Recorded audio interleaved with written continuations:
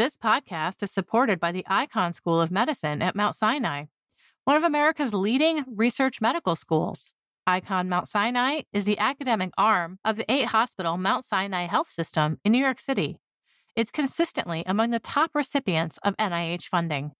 Researchers at Icahn Mount Sinai have made breakthrough discoveries in many fields vital to advancing the health of patients, including cancer, COVID and long COVID, cardiology, neuroscience, and artificial intelligence. The Icahn School of Medicine at Mount Sinai. We find a way. This week's episode is brought to you in part by the Eppendorf and Science Prize for Neurobiology. Are you or one of your colleagues doing great neuroscience? If so, then we encourage you to apply for the prestigious Eppendorf and Science Prize for Neurobiology, an international prize which honors young scientists for outstanding neurobiological research based on methods of molecular, cellular, systems, or organismic biology. Submissions are due June 15th. Visit science.org/Eppendorf to apply today.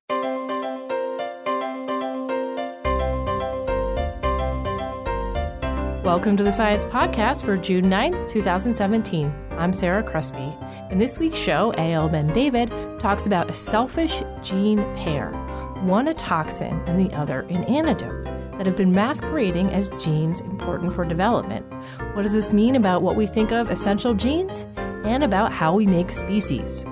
Rachel Bernstein is here to talk about recent Science Careers columns, and Ryan Cross is here with online news.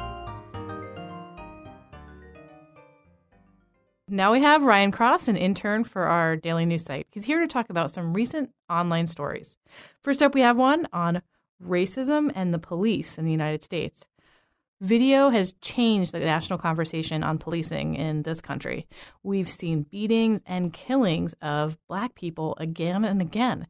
And the assumption is these incidents are racially motivated, but it's really hard to pin that down. You can't ask people who are on trial if race had something to do with it. You really want something a little bit more quantitative, a little bit more authoritative. So here, researchers in California have tried to do this. What did they do, Ryan? Well, a team from Stanford University decided to tackle a more subtle form of racial bias that begins long before any of these acts of violence. So they wondered if police officers talked to white and Black citizens that they just pulled over with the same degree of respect.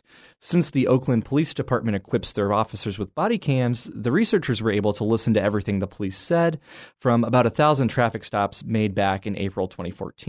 So by transcribing those interactions, they came up with more than 36,000 turns of conversation. So these were phrases like, sorry to stop you, or can I see that driver's license again?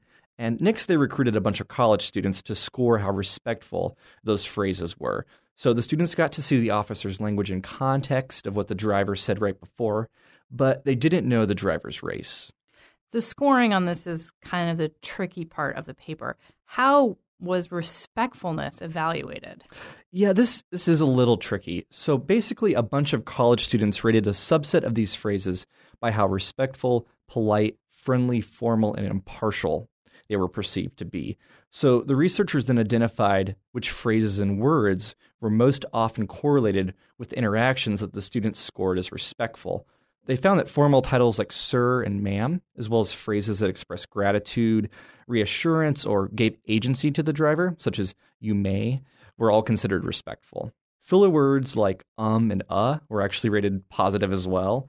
And informal titles like brother or first names and the phrase hands on the wheel, those were all rated as less respectful. When they toted up all these interactions and they took out any confounding factors like age, gender, officer race, etc., what did they see in terms of this connection between respectful language and the race of the person being pulled over? Well, the first thing they saw was that police officers spoke with less respectful language towards Black drivers compared to white drivers. But the researchers are also the first to point out that these differences are subtle. On the low end, an officer said, "All right, my man, do me a favor. Just keep your hands on the steering wheel real quick." Wait, and when you say low end there, you mean that's like the disrespectful end? Yeah, so they didn't actually measure what was disrespectful. They just measured what was more and less respectful. So this was among the least respectful things that the officer said. Right. And on the high end of respect, an officer might have said, "There you go, ma'am, drive safe, please." The correlations weren't always perfect either. For example, the phrase "for you" was rated among the most respectful phrases, but officers actually said that phrase to black drivers much more than they did to white drivers.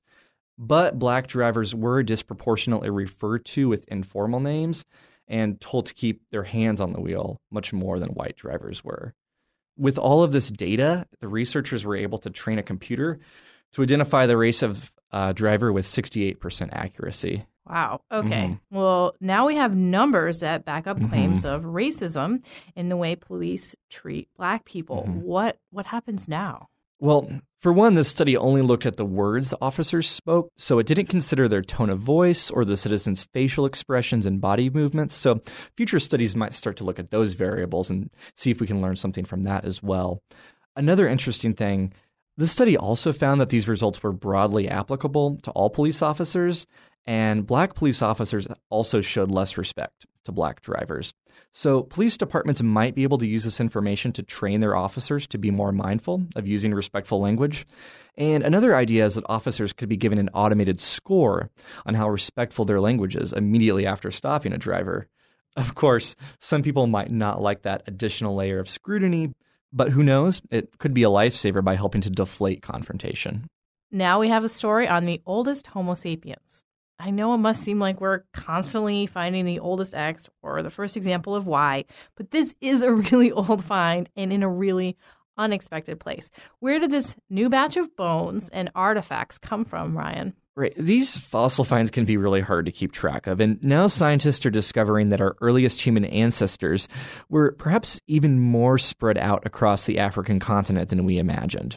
For years, scientists have considered the Great Rift Valley in East Africa to be the birthplace of the earliest members of our species, Homo sapiens. A 195,000-year-old pair of skullcaps from Ethiopia has widely been regarded as the oldest human remains until now. A human skull from a cave in Morocco in the northeast corner of Africa has been redated to 300,000 years old.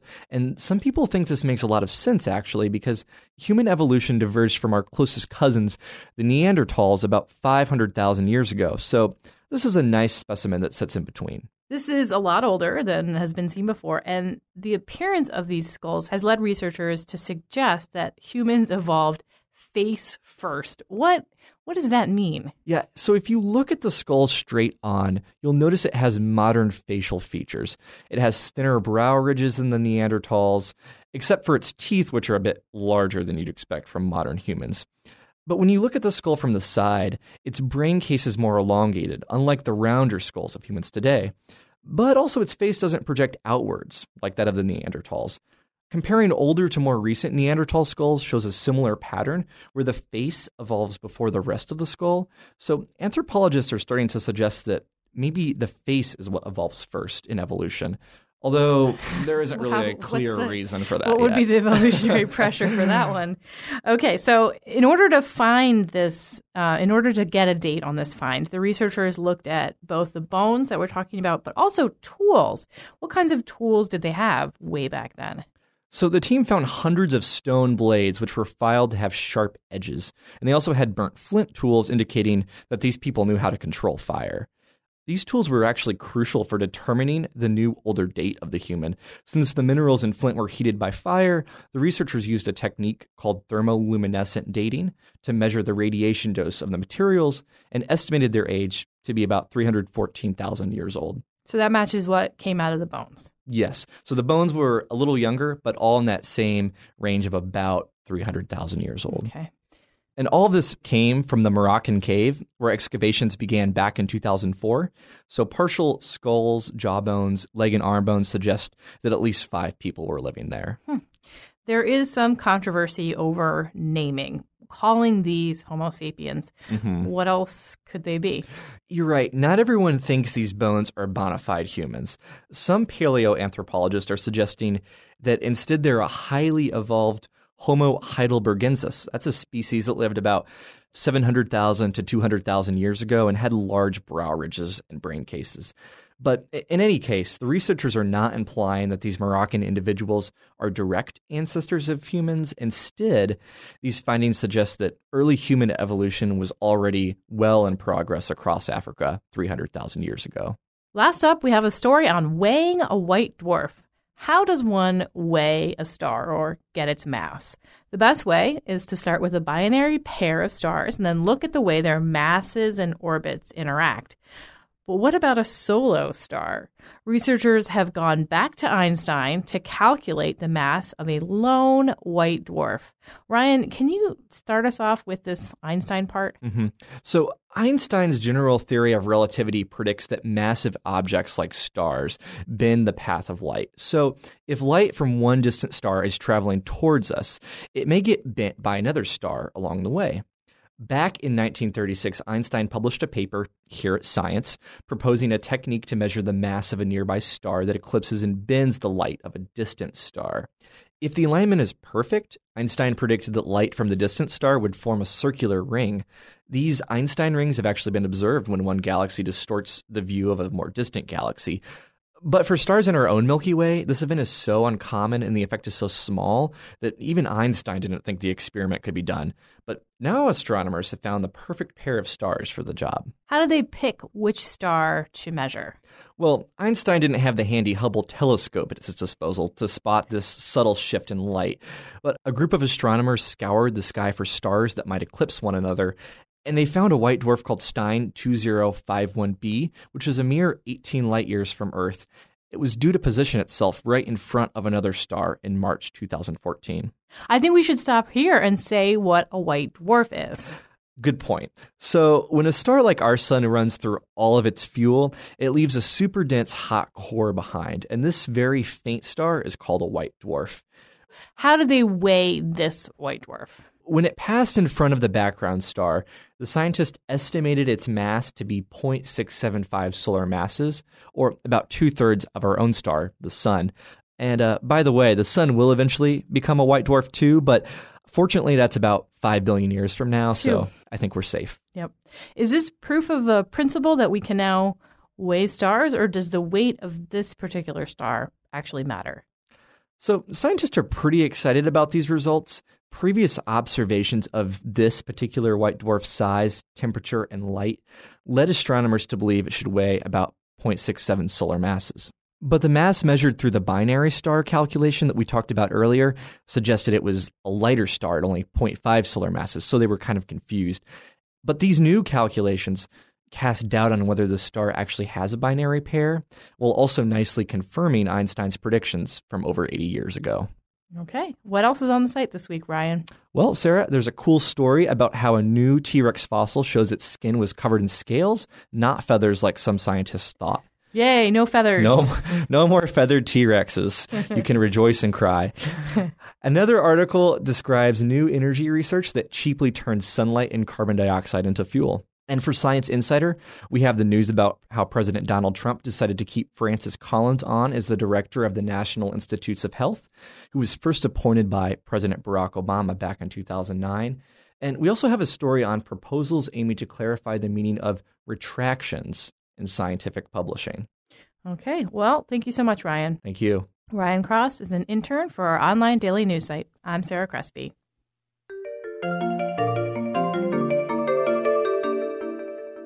This episode is sponsored by Dignity Health. Dignity Health is the 5th largest health system in the U.S. and the largest in California.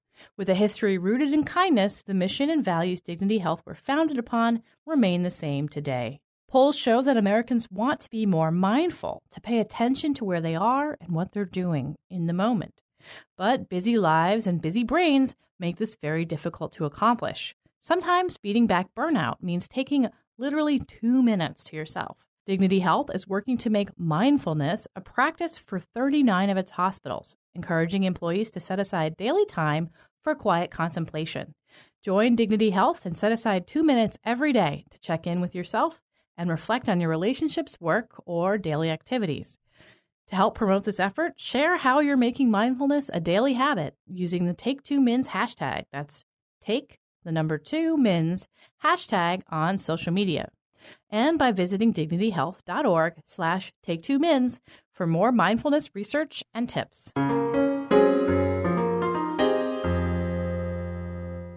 Richard Dawkins' book, The Selfish Gene, came out about 40 years ago now, but we're just starting to understand the many manifestations of this concept. Eyal Ben-David is here to talk about a newly discovered selfish gene element. In this case, a pair of genes acting together in the C. elegans nematode. Welcome, Eyal. Hi, Sarah. Let's start out with the basic selfish gene concept. What is it, and can you give us a few well-known examples? Okay, so we know that the genes are the blueprint to make up an organism. And we think of genes as really contributing it, or every specific gene is contributing something to that organism. But selfish genes really aren't like that.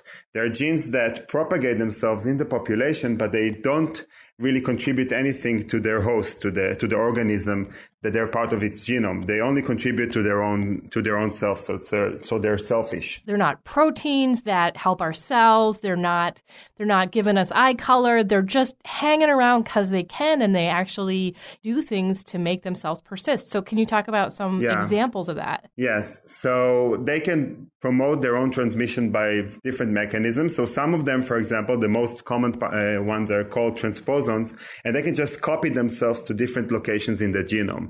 And they can propagate themselves that way by increasing their copy in the genome.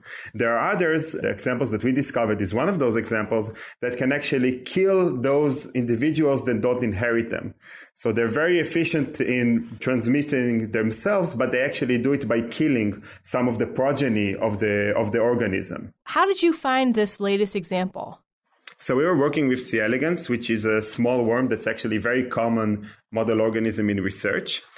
Most of the work done in C. elegans, and this is true for most of the model organism, was done with a single lab reference strain. And the lab that I work in, part of the things that we've been doing is trying to look at more and more wild, natural isolates of this worm and study their biology and see what's different between those worms and the standard reference lab strain. Mm-hmm. The way we discovered this one was that we looked at a new isolate that very few people looked at it before, and we crossed it with the lab reference strain, and we saw that some of the progeny were dying. And we characterized the way that those progeny were dying, and that led us to understanding that what was happening was that the lab strain has those toxin antidote genes, this toxin antidote selfish element, and that the wild strain didn't have them. And so when they were crossing, some of the progeny were dying because of that toxin. So some of the progeny were getting the toxin, but not the antidote. That's basically the mechanism. The way that it works is that the toxin is produced by the mother. So the toxin is inherited to all of the progeny. So it's deposited in the oocytes and all of the progeny inherit it. However, the antidote needs to be made by the progeny, by the developing embryo. If you get a cross of these two worms, all the progeny are going to inherit the toxin because they get it from the mother. It's maternally deposited. But those progeny that only inherit the wild allele, that doesn't encode the toxin and antidote, they don't have the antidote now to defend themselves from the maternally deposited toxin. Right, because the offspring get 50% of their DNA from the wild side and 50% from the lab side. Exactly. And what happens is that the way that we discovered it was that the first generation of the cross were all okay because they all had one copy that didn't have the toxin and the antidote and one that had both of them. But then the grandchildren from that cross are the ones where it starts segregating, and some of the progeny only get the wild allele. Mm-hmm. So they don't have that protective allele from the mother. Exactly. And has this particular scenario been seen before where you have to have the toxin and the antidote in order to have living offspring? So we know of a few examples. So actually one example which was also in worms was discovered in the same lab that I work at, the Krugliak lab.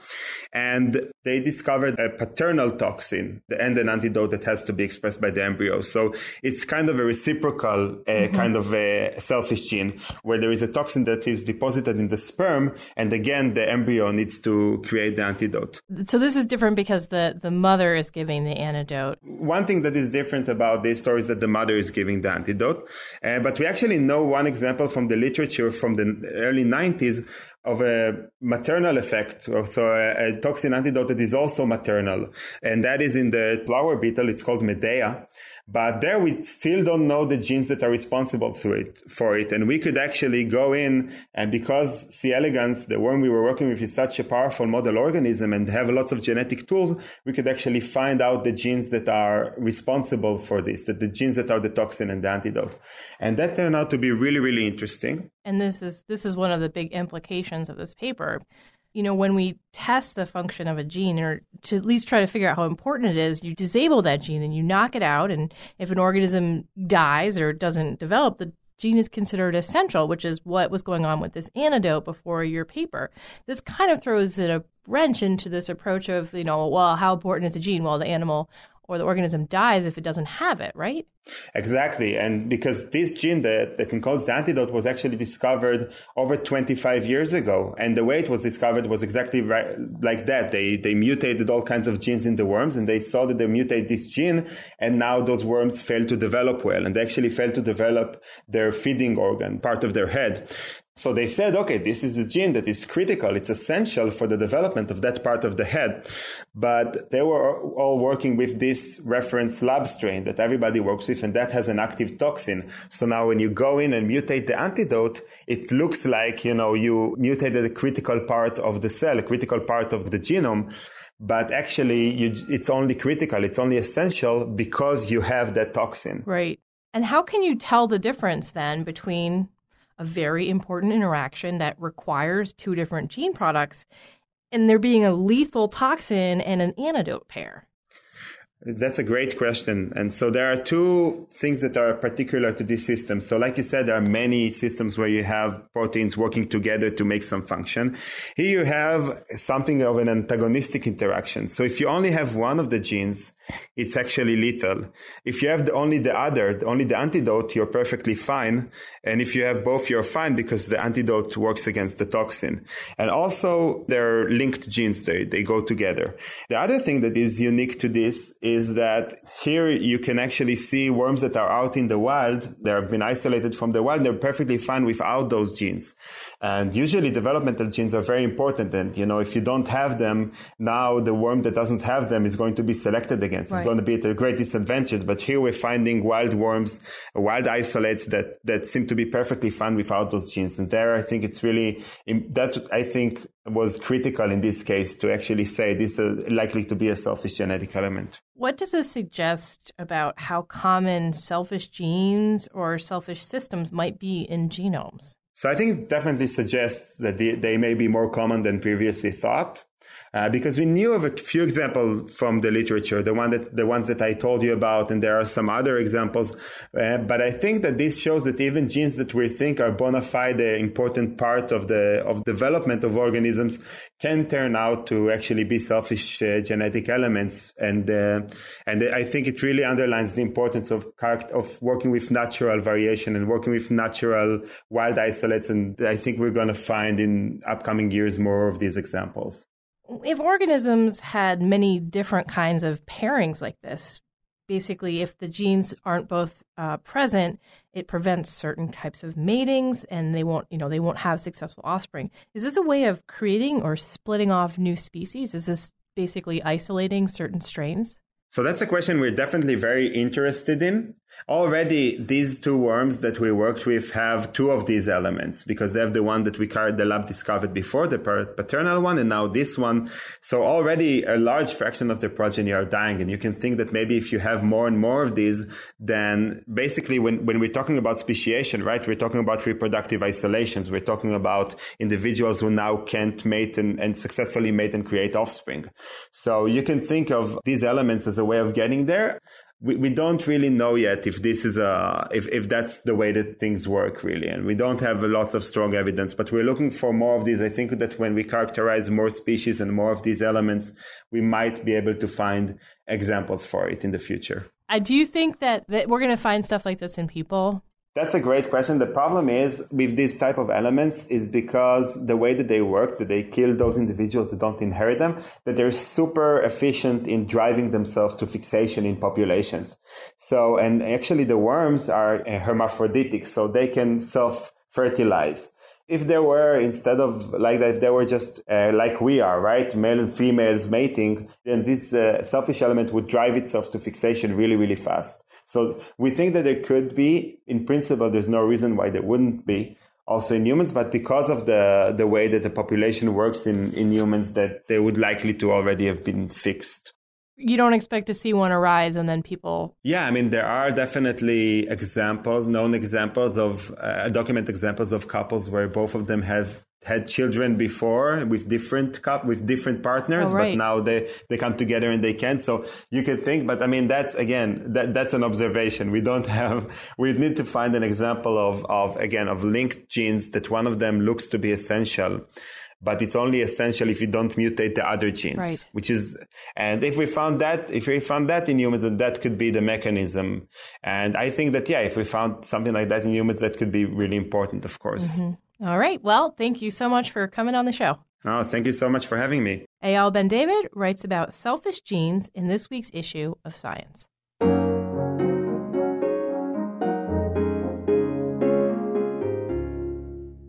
So this week we're trying something new. Rachel Bernstein, editor of the career section at Science, is here.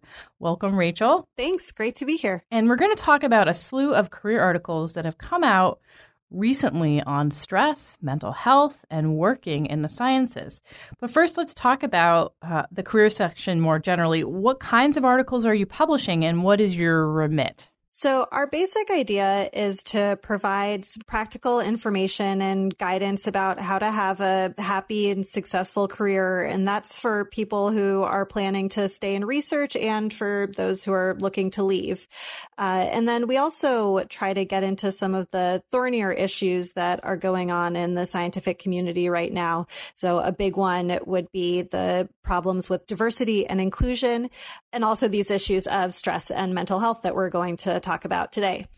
So our primary audience is mostly early career researchers, particularly grad students and postdocs, but we're also hoping that we're having some influence on some more senior folks and administrators and policymakers so that we can move the needle on some of these issues. And these articles some of them are reported, but other ones are actually first-person accounts? Yeah, so we have our weekly Working Life series, which is a personal essay series in the back of the magazine where people can talk about all sorts of career issues that we're facing, including one recently about dealing with stress. There's definitely been this theme of stress and mental health in the career section lately. Is it because there's more literature coming out about this? Are scientists more stressed? Are you just getting lots of submissions of people talking about their stress? I'll say that there's definitely more literature coming out about it. I think that it has more to do with the sort of growing trend in overcoming the taboo about talking about mental health, which is happening both in the scientific community, but also more broadly. So I can't say necessarily that scientists right now are more stressed than they were 20 years ago. Certainly there's a lot of pressures. Funding is really tight. There aren't very many tenure track faculty jobs. So there are a lot of reasons to be stressed, but I'm thinking right now that it's more about overcoming the taboo and dealing with mental health issues and taking it seriously and not just blowing it off, which is really important. Right. One article I saw was a series of how do I do with the work-life balance vignettes from different people at different career stages. The guy who was a high-level field hockey player and a grad student really stuck out to me. He practices 30 hours a week and works in the lab. His secret: actually read the literature and plan ahead instead of doing a series of escalating and slightly faulty experiments. Basically be as efficient as possible. And it seems like solid advice. We also have had a few stories on mental health and one particularly on grad students. Is this a big problem that's getting picked up more? It definitely got a lot of attention on social media. Yeah, and I think that this goes back to some extent to what we were talking about earlier, that a big part of the issue is acknowledging the problem and giving people the ability to talk about it and to know that they're not alone. So that's a big part of it. I also think that for many grad students who are going straight from undergrad to grad school, that transition is really hard. The structure is a lot less, and you're really on your own to a very great extent to figure out what you're doing and how you're going to do it and how it's going to work. And that can be really empowering, and it's a great opportunity for students to grow and develop and learn, but it can also leave people feeling lost and stressed and depressed. And so it really is, it's a difficult time.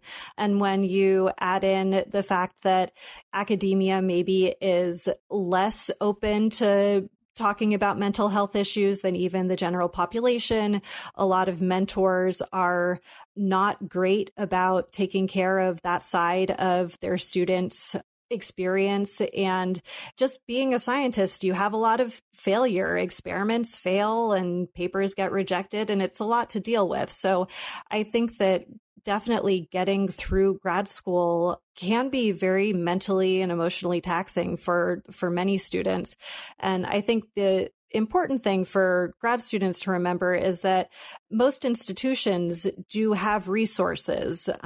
So if you've noticed that you are experiencing something, you can take advantage of those resources to get the help and support you need. It's not something that you need to deal with on your own. Do you think this will continue to be a theme then? It seems like kind of a timeless one at this point. Yeah, definitely. And, we don't want to make the situation worse by talking all the time about how grad students are depressed. But I think it's sort of one of those things where the first step is acknowledging the problem so that you can then do something to make it better. So it is something that we want to continue having a conversation about to make sure that students and, all scientists of whatever career stage feel like they can acknowledge and talk about the challenges that they might be having and hopefully what they're doing to deal with it. Okay.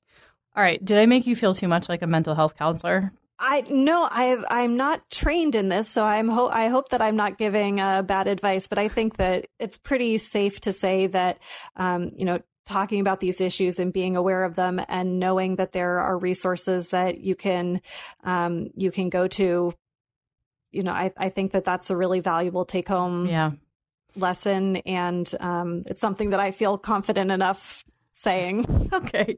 Well, if people want to contribute, say, to the Working Life column, should they write to you?